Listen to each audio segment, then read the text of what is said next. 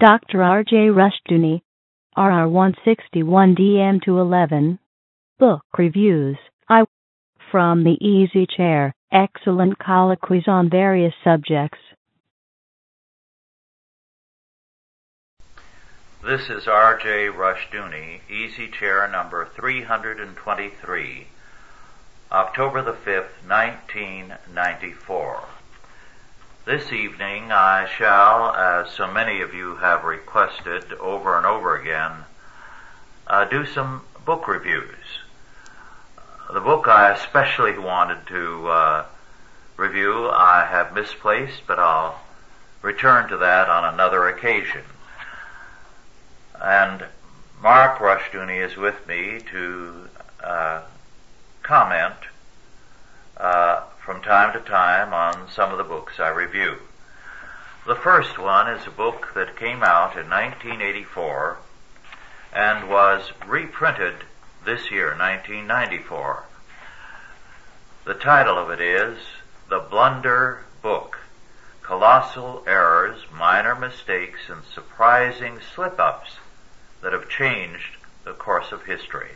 The author, M. Hirsch Goldberg. Now, the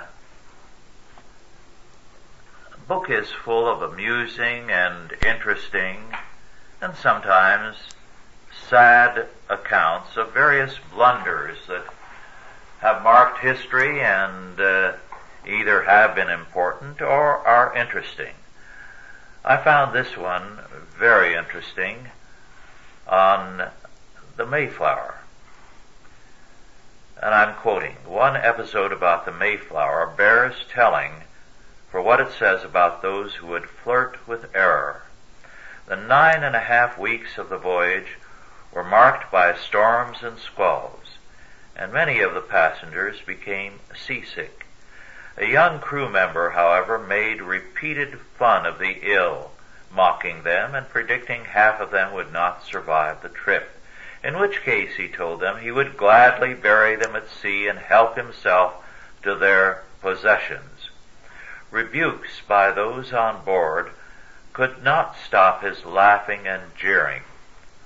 Shortly before land was sighted, the only death among the passengers occurred, but the offensive sailor did not see this. Before the Mayflower reached the halfway point, the jokester himself became ill and died. He was the only fatality among the crew," unquote. This comes from a book titled The Mayflower by Kate Caffrey, published in 1974. Now, an interesting book, as I've mentioned more than once, could be written about providential things in history, especially in our history and the history of Christendom. This certainly is one that bears telling and retelling. But how many of you ever read this in a textbook? Great battles. If you read about battles, very often history books will make a point of noting a particular lieutenant or sergeant took some initiative on his own and he decided a particular hill had to be seized. For instance, at Gettysburg, I believe it was at Little Round Top that was seized early on by a subordinate officer, and that decision really turned the tide of the battle. And you have to conclude that either the battles change the course of history, and if these are chance occurrences, then history is either a series of chance occurrences and random fates, or God controls it, and God controls the little events which control all of history. I think that's a very, very important point. History is not accidental. It is providential. We may not always understand the providence of God, and sometimes we might wish that it would go differently. But the providence of God totally governs everything in history. Well, this fact I found interesting. was Alfred Lord Tennyson who wrote the famous poem, The Charge of the Light Brigade. It was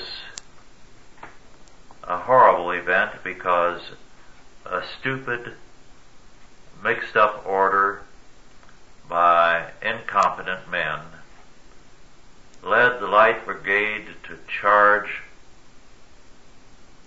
a point that was invulnerable for them, and it led to needless deaths. Now that episode, Mark, is very important in history because before that, newspapers did not much shape public opinion.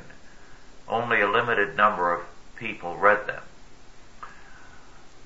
Journals of opinion, going back to the Tatler and the Spectator, had some influence, but not the newspapers. But with the Crimean War, the whole impact of newspapers became very different. They carried the story of the charge of the Light Brigade. It changed things in London. After that, incompetent generals and officers were weeded out. Well, by the way, is the Charge of the Light Brigade in textbooks anymore? The poem by Tennyson? Not that I've noticed lately. I haven't seen all of them, but I haven't seen it. When I went to school, it was one of the poems most often memorized. Well, at any rate, it was an amazing war because of the alien issues that entered it. Russia declared war on Turkey because of the persecution of Christians, and also hopefully to open up Jerusalem, then in Turkish hands, to pilgrims without the pilgrims being subjected to various acts of violence against them. Now, it was Russia on one side, Britain, France, Turkey, and Sardinia, then an independent country, arrayed on the other side. Well, this point that Goldberg makes, I think, is very revealing. The British commander was Lord Raglan, who had not fought since 1815 in the Napoleonic Wars, when he commanded troops against the French in Spain. And all through the Crimean War, he, it is said, had, and I quote, an incurable habit of referring to his enemy as the French. Of course, since then, armies have cleaned up their leadership so that we don't have incompetence of such a terrible scale. Apparently, we now use the incompetence in politics. Well, there's a great deal more in this that I think is fine. For one thing, the Nobel Prize some years ago was given to a scientist for a particular type of treatment and surgery, and nothing is ever mentioned of that now because it turned out to be such a disaster. So the Nobel Prize Committee does not have the best wisdom in things. This I liked too. Charles Goodyear, who of course is a well-known name now, Goodyear Tires, worked for years, and he sacrificed his family's finances and his own health in a way that would make rubber heat resistant and therefore a practical, usable material. he kept promising his wife, who was getting weary of trying to make ends meet on next to nothing, that he would stop tinkering with rubber and get a job and feed the family, and then in his spare time work on his rubber experiments.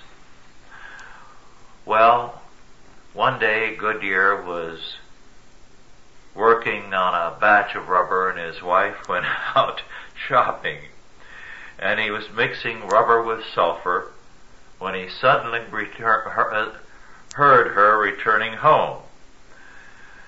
So, scared that his wife was going to jump all over him, he grabbed the stuff and stuck it in the oven, which was still hot. So, quite accidentally, he discovered how to vulcanize and use rubber. So it was his fear of his wife exploding all over him that made him put it in the oven and accidentally find the heat-resistant material he had long sought, vulcanized rubber. That was one instance when a wife's nagging created an accident that made them both very, very rich after they had been in so much poverty. Well, Goldberg has a list of Shakespeare's blunders. Here are a few of the errors in the works of Shakespeare. In Julius Caesar, Shakespeare has one of the men refer to a clock striking the hour, and that was 1400 years before clocks of that sort were invented. In Hamlet, the ghost talked like a Catholic. He spoke of purgatory and absolution, but when the play took place, the Danes were neither Protestants nor Catholics. The setting of the play was in pagan Denmark. He also wrote of the beetling cliffs of Elsinore, and there are no cliffs there. And in the Winter's Tale, he says that the vessel was shipwrecked on the coasts of Bohemia. Well, Bohemia has no coasts. He has a number of blunders there. Delphi is a city, but in Coriolanus, Shakespeare spoke of it as an island. So he did not have the benefit of the good schooling that you provide in our Chalcedon Christian school. Oh, and he mentioned, by the way, billiards in Antony and Cleopatra, when there was no such game in that time. He mentioned cannons in the King John play. No cannons, only bows and arrows then. And turkeys in the first part of Henry IV. And turkeys were unknown at that time. So Shakespeare was a great dramatist, of course, but he was a bit wobbly on his schooling. And there are other errors that other great writers made. For example, Daniel Defoe in Robinson Crusoe has Crusoe stripped naked and swim out to the wrecked ship. And prowling around, he finds some biscuits, and he puts them in his pocket, which is pretty hard to do if you're stark naked. And Sir Arthur Conan Doyle, in writing about Sherlock Holmes and Dr. Watson, says at one point that Watson had a wartime bullet wound in the shoulder. He had forgotten that he had previously said it was in his leg, and he was a bit limpy because of that. The poet John Keats wrote the famous poem, a beautiful one, on first looking into Chapman's Homer, and he speaks of Cortez discovering the Pacific Ocean. And as you know, he did not. Balboa did. Sir Walter Scott in Ivanhoe gives a character two different first names. He calls him Richard at one point. This is Malvoisin. It calls him Richard Malvoisin. Another time it's Philip. So Leo Tolstoy in War and Peace has Natasha at 17 years of age in 1805, and 24 years old 4 years later. She grew 7 years in 4 years. And he made other blunders as well. And Eugene O'Neill, in one play, speaks of a one-armed character in the stage directions sitting at a table, resting his elbows, his chin in his hands. Pretty hard for a one-armed man to do. And of course, the poet Virgil in the Aeneid had two people die and then reintroduce them later, forgetting that he had killed them off, or that they had died, rather. So, some very great people had some terrible blunders. Mark Twain did that even more recently. Yes, I believe it was in Huck Finn. It was believed that, so the experts say, he put the book aside for a number of years, not knowing what to do, how to resolve the story of course, the problem he got himself into is Jim was trying to escape from slavery, and they missed the Ohio River, and they were going deeper into slave territory, and he set the book aside for some time. And when he came back to it, one of his descriptions of one of the characters was quite different than an earlier description, and he never caught it. Well, he has a number of interesting things about important people making blunders. Einstein, of course, really blundered, he says. He made a double error, and a schoolboy error in algebra. What Einstein did was divide by zero during his calculations. A no-no in mathematics. When a Russian mathematician, Alexander Friedman, pointed out the error to Einstein, the missing solution to the expanding universe popped out. At any rate, as he goes on to say, he wouldn't take correction on it, and he actually said, to admit such possibilities seems senseless. So he stuck by his errors. Well, in 1978, not too long ago, Random House published a cookbook, and it had a potentially lethal mistake in it. The title of the book was Woman's Day Crockery Cuisine.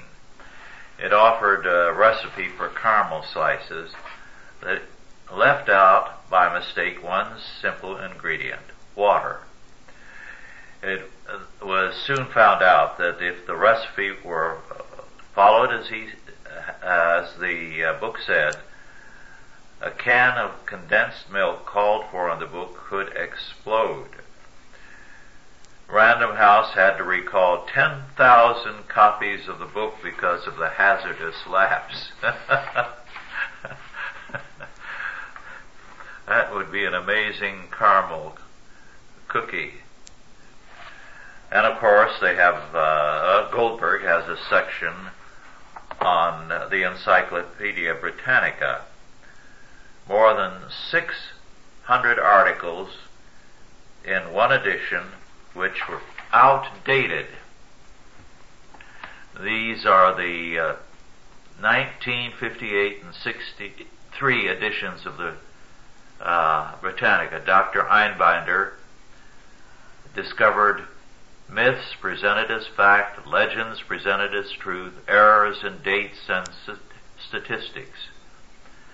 And he found obsolete articles that came from the 9th Britannica of 1875 to 1889. And he put out a 390-page book exposing the errors. But they never did anything to answer him or to make corrections. So,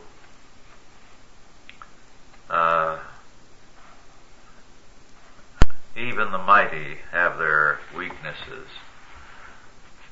I should go on to another book, but I enjoy this so much. I read it recently when I needed something to relax me.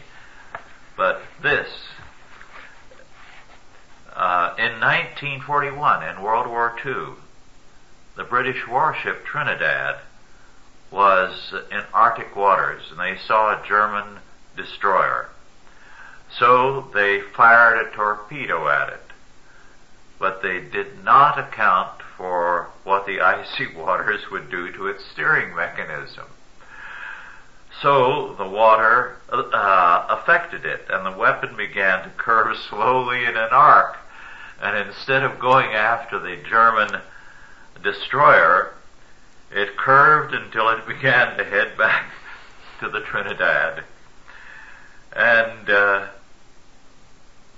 within moments after being fired, it slammed into the ship that fired it. And the ship was so damaged that although it stayed afloat, it never saw action again during the war. That must have been an awful experience for the crew and especially the captain. That was the U-boat that fired? No, it was a British warship firing at a German destroyer. So that was in 41, early in the war.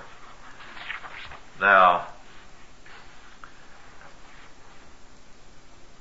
you know about the Aswan Dam. Mm-hmm. But here are things I'd never read about it because there were such marvelous articles in all the periodicals, a miracle of technology and so on, and how all those huge buildings and monuments were moved at incredible expense, and I think there was international help on that, to another site. Well, it was intended to be one of the greatest feats of modern science and engineering to bring more fertile land into cultivation and higher income for the country. But the lake formed above the dam made the Nile spread out so far and wide and not too deep that tremendous amounts of water in that hot country were lost due to evaporation rather than being made available for power generation and watering the valley below. Only 4 of the 10 turbines were being powered, and only half of the land was being irrigated. Moreover, the water that was available was very high in its salt content, and it compelled farmers to leave their lands. The dam on top of that promoted disease. a particular type of disease spread through blood flukes began reaching epidemic levels. They were propagated because of what the dam had done. Moreover, the sardines from the Mediterranean Sea no longer entered the mouth of the Nile, and another industry was wiped out. But most of all, the Nile flooded every year, overflowed its banks, and the people were used to it and used the waters, because the waters brought down topsoil from the high country, but now they had to buy chemical fertilizers in order to do what the Nile had done naturally for thousands of years. Now here's a terrible thing, and chances are it'll be silting up. Yes. And then if they destroy the dam and they have all that silt backed up, it would just clog the channel further downstream. Yes. It has been a disaster, a major disaster. Well, another thing that really struck home to me, and in fact I put one or two of these things in random notes. I have been writing in several areas of writing I'm doing on evolution and how irrational it is, how it requires literally billions of miracles, all violating everything we know about science, creation of something out of nothing, life from non-life, and so on, and in the beginning creating out of a cosmic nothingness, supposedly, something. So, if you believe in evolution, you have to believe in billions and trillions of miracles. The whole point of the theory, and George Bernard Shaw said what it was, the world wanted to be rid of believing in God. Now, it is interesting that Alfred Russel Wallace, with whom the whole idea originated, and who had shared his thinking with Darwin, who was a naturalist himself with many books and papers to his credit, believed not in God, but that there were spirits floating around who were responsible for making things evolve. Not God, but spirits somewhere up in space. Well,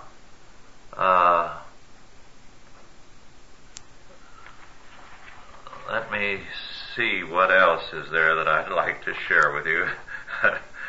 This book is fun reading, and I picked it up a couple of times to laugh over some of the things in it. That in 1631 in London, an authorized edition of the Bible was published that caused a great deal of fuss, because they found that there was no negative in the listing of the seventh of the 10 commandments. It read, "Thou shalt commit adultery." Of course, they had to suppress the Bible, and that particular printing came to be known as the Wicked Bible, and its printers, Robert Barker and Martin Lucas, were fined £3,000, which I'm sure more than wiped them out, because in those days that was an astronomical figure. Of course, other Bibles in those days were guilty of errors. In fact, in Italy, a Bible that was to be presented to Pope Clement XI had a serious typographical error. The Latin word sine, S-I-N-E, without, had been printed throughout as S-I-N, sin. So, the poor man who did the translating, when the error was discovered, dropped dead of a stroke on the spot. He was so horrified. Well, to continue with Goldberg's blunder book, this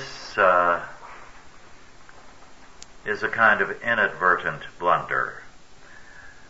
The Social Security system in the United States was copied from the German Social Security system, which Bismarck introduced.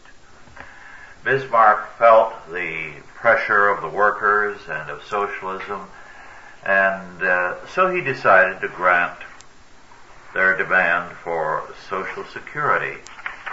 And they did some serious thinking, and they found in those days, which was the last century, that most workers died before they were 65. So they chose 65 as the age when you would collect Social Security. And that meant that people were paying in, and almost all the money would go then to the state.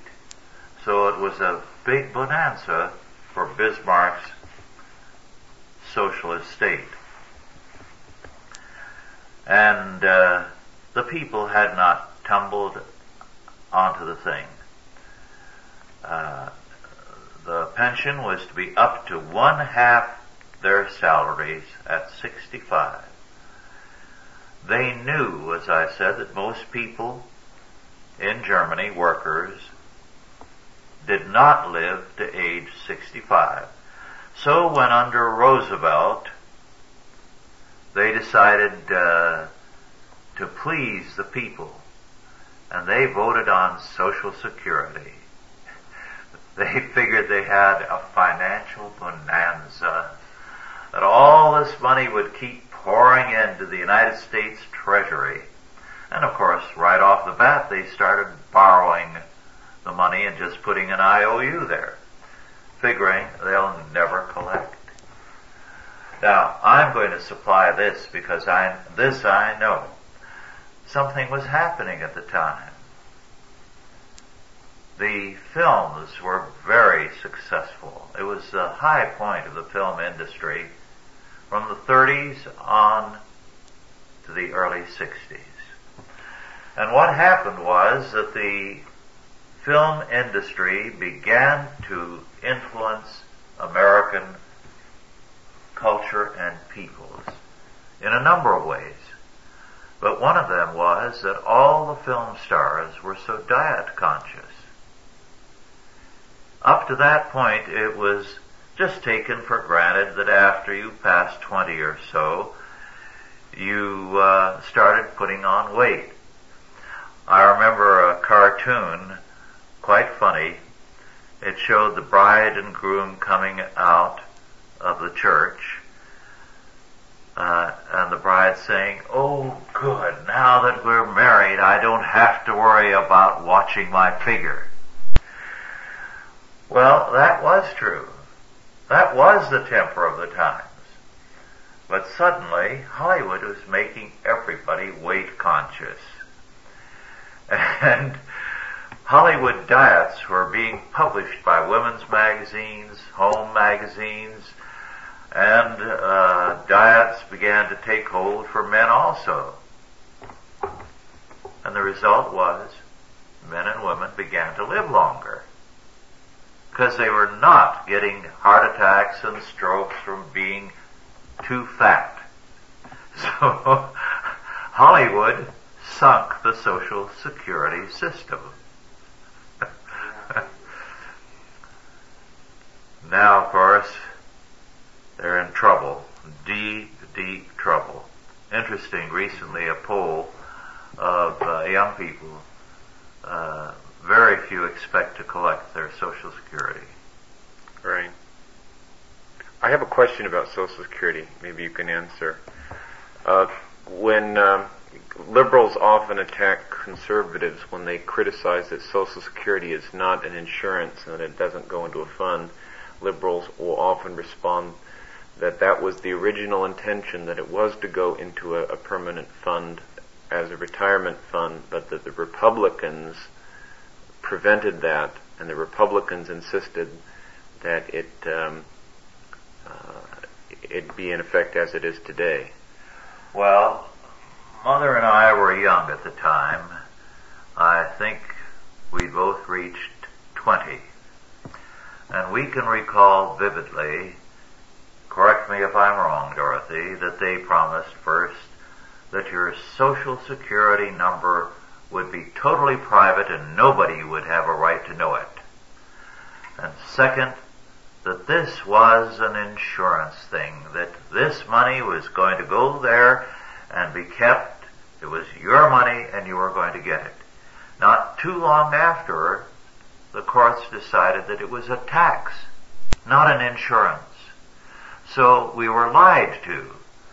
Now, at the time, Mother was telling people that it was a Ponzi scheme. It would never work.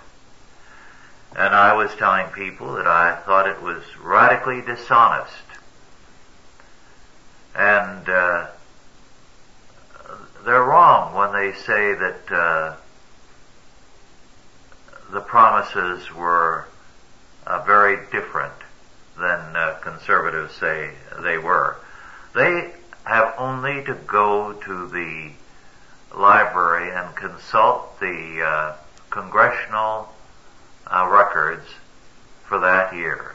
The debate, the discussion, everything. One of the things about Social Security that is rarely ever mentioned was that fundamentalists in the country were very, very hostile, bitterly hostile to it. And I can remember old men talking about it in the streets and everywhere. Can you guess why they hated it? The Social Security number, revelation, the mark of the beast. And they were predicting, these are old timers, no good is going to come of this. This is evil and satanic. They're going to destroy this country. And they were very, very intensely in earnest about it.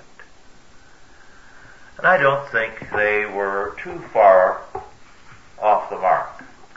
Incidentally, it's still the case that your Social Security number is entirely private. You don't have to give it. In fact, to get a California state driver's license, the state of California will tell you, and the Department of Motor Vehicles will tell you that you do not have to give them your Social Security number. But if you do not, they will not issue you a driver's license. And if you do not put it on the form for the bank, they will not give you a loan or even allow you to have an account. So it's voluntary if you don't want to live in modern society. Mm-hmm. Well, now I'm going to turn to another book. This one published in 1993, last year.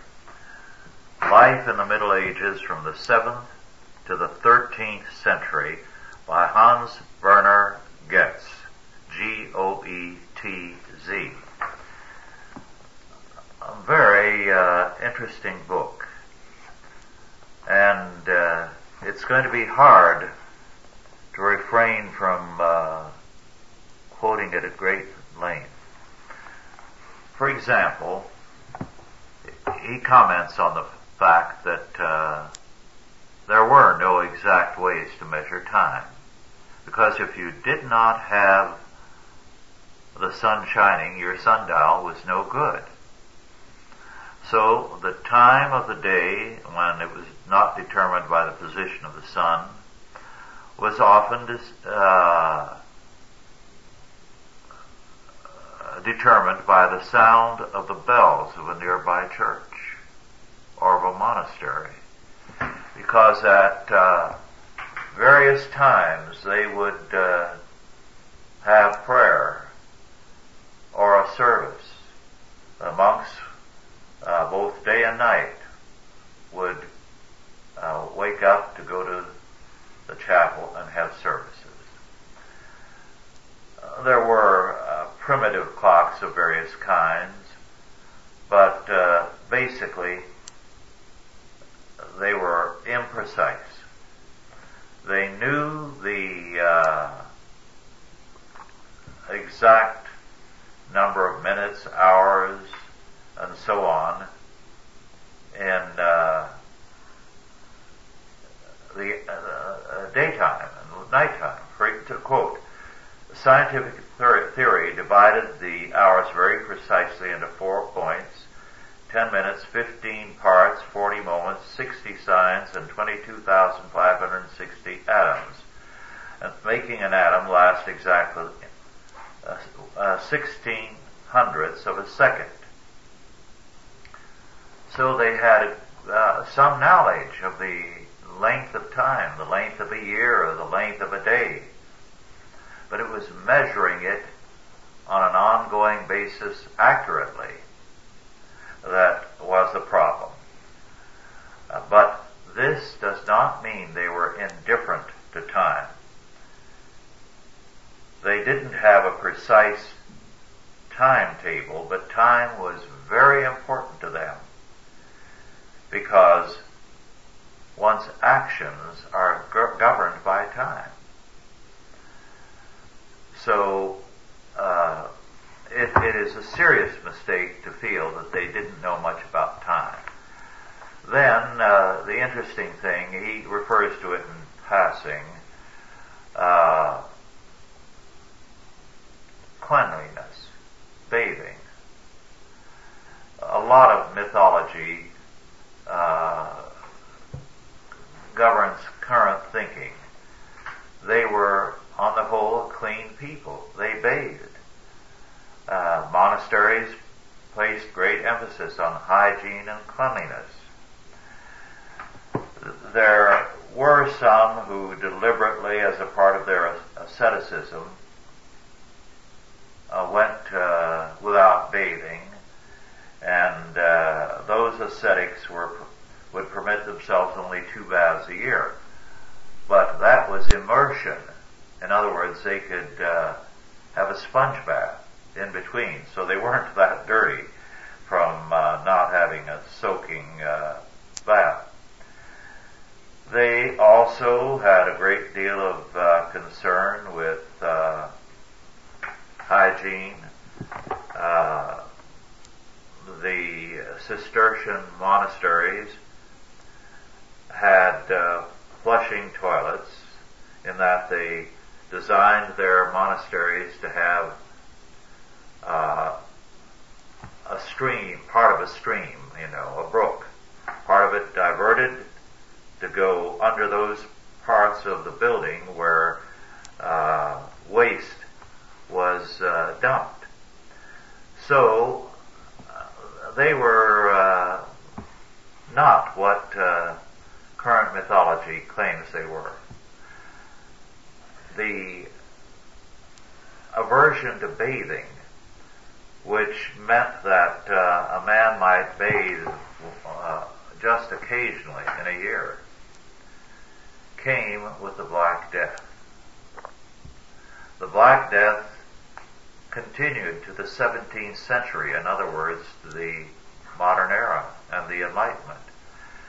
And a great many of the doctors and others blamed the Black Death on bathing. Open pores from bathing and that sort of thing.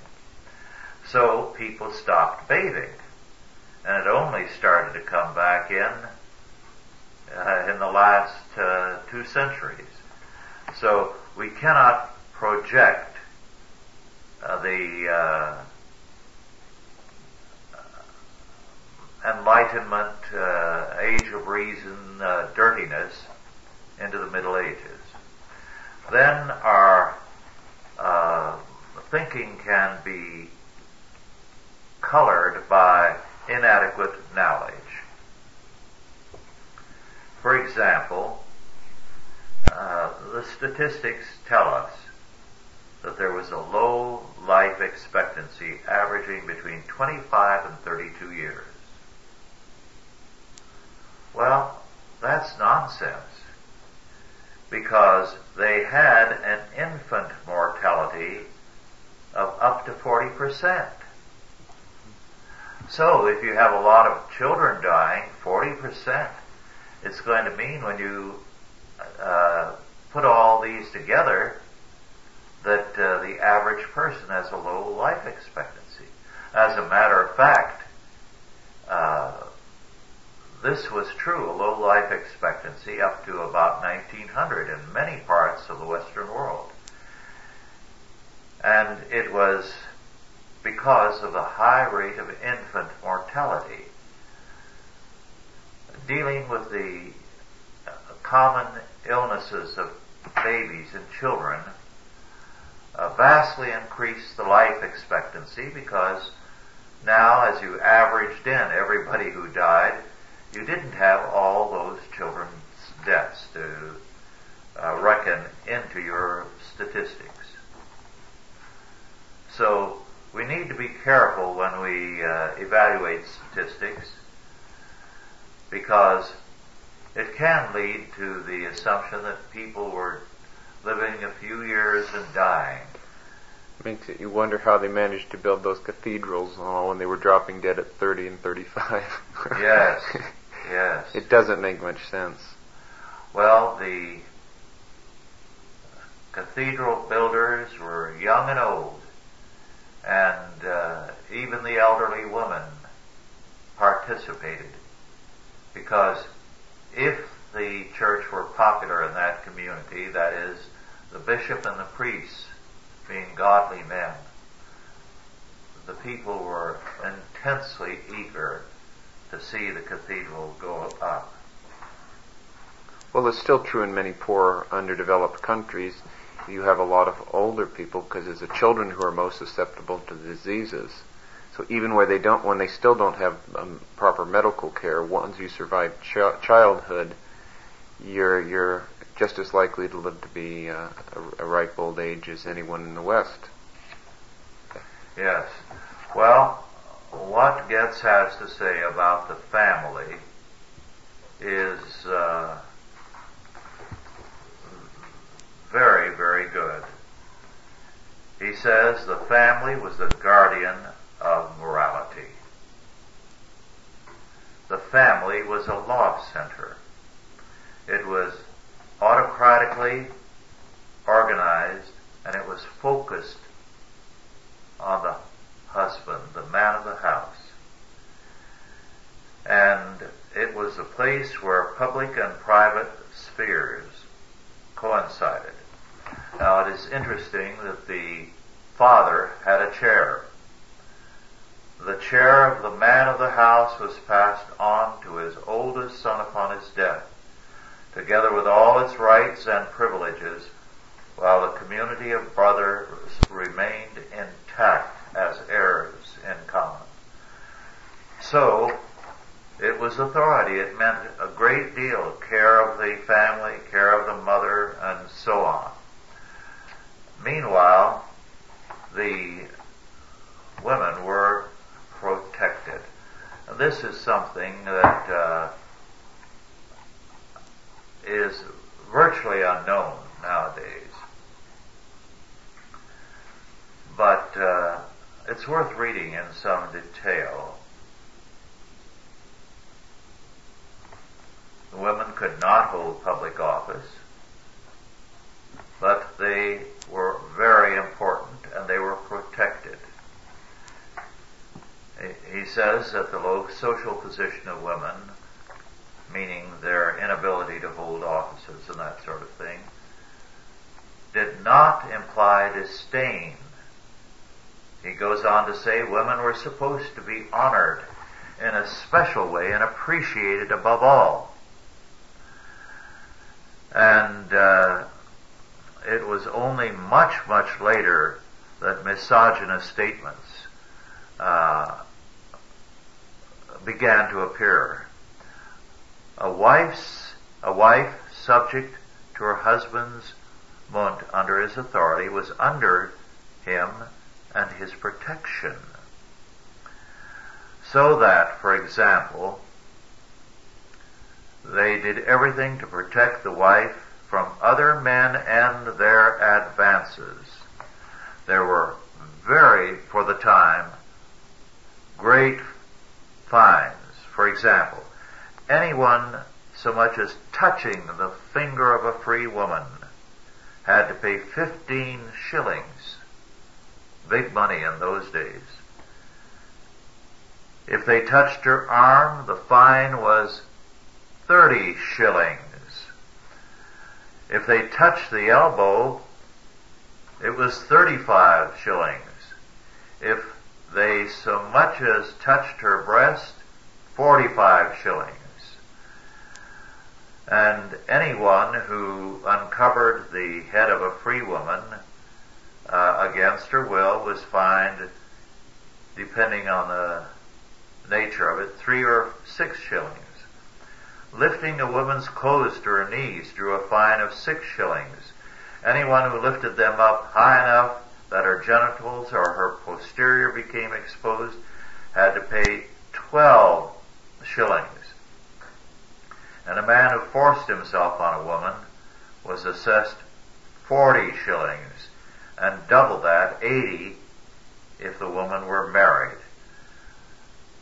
And women in particular were under strong protection, and pregnant women, so that women had a highly protected legal status, something that is not recognized today. Then the fact which he states very clearly is this, and I'll quote, according to Otto Brunner, all authority ultimately derived from household authority, a fact corroborated by substantial evidence. In other words, whether in church or state or any sphere of life, all authority was derived from household authority. That's quite a revolutionary fact. And, of course, very, very biblical. Fitting then that they would have royal families.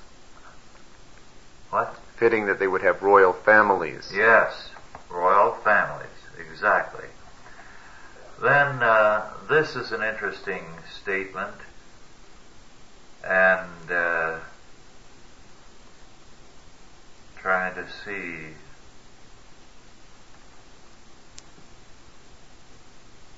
who it came from. Well, this is the king's advice, we are told. I have forgotten the king, and I won't take time to look. But this is what a king said. Should you wish someday to court a truly fine woman, in order to raise children with her, one that you will want to embrace gladly, then look for a wife in a respectable house, and only if your mother will have no objections against her. Once you have chosen her in this fashion, be sure to afford her every bit of honor. Be gentle and treat her well, but always remain her lord, so that she may never become contrary and start arguing with you. For there is no greater shame for a husband than being obedient to the one whose rightful lord he is supposed to be. Women's work was also restricted, and in the early medieval era, you had a biblical concept of dowry, whereas later on the pagan one came in, whereby the father had to pay the groom. But in the early Middle Ages, before the wedding, the bridegroom handed over the bridal gift, the so-called witum, dos, or dower. This was originally given to the clan of the bride, later the bride herself, who owned it in part as a kind of widow's insurance benefit among well-to-do people. The dower generally consisted of a piece of property with a house, storage buildings, land, animals, and serfs, along with clothes and jewelry. Now, I find that very interesting because it was not only that dowry, but following the wedding night, the wife received a reward in the form of a mourning gift, which also became part of the dower. So, the era was not as backward as people suppose. But one thing which I found especially interesting, because I've always read about, since I was a child, how we got the names of our days after various pagan gods.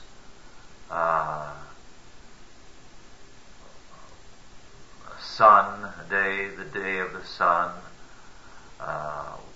Wednesday, Woden's Day. Friday, Freya's Day, and so on. But we find that under Charlemagne, the month of May was called Winnemonat, the meadow month, during which the animals were turned out to pasture. June was referred to as Brackmonat. July was Huamonat, and so on. I can't pronounce them. But they had very different days, names, and month names that reflected everyday life rather than paganism. Well,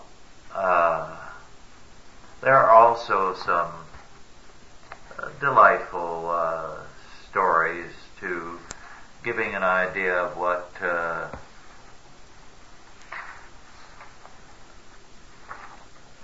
the people were like.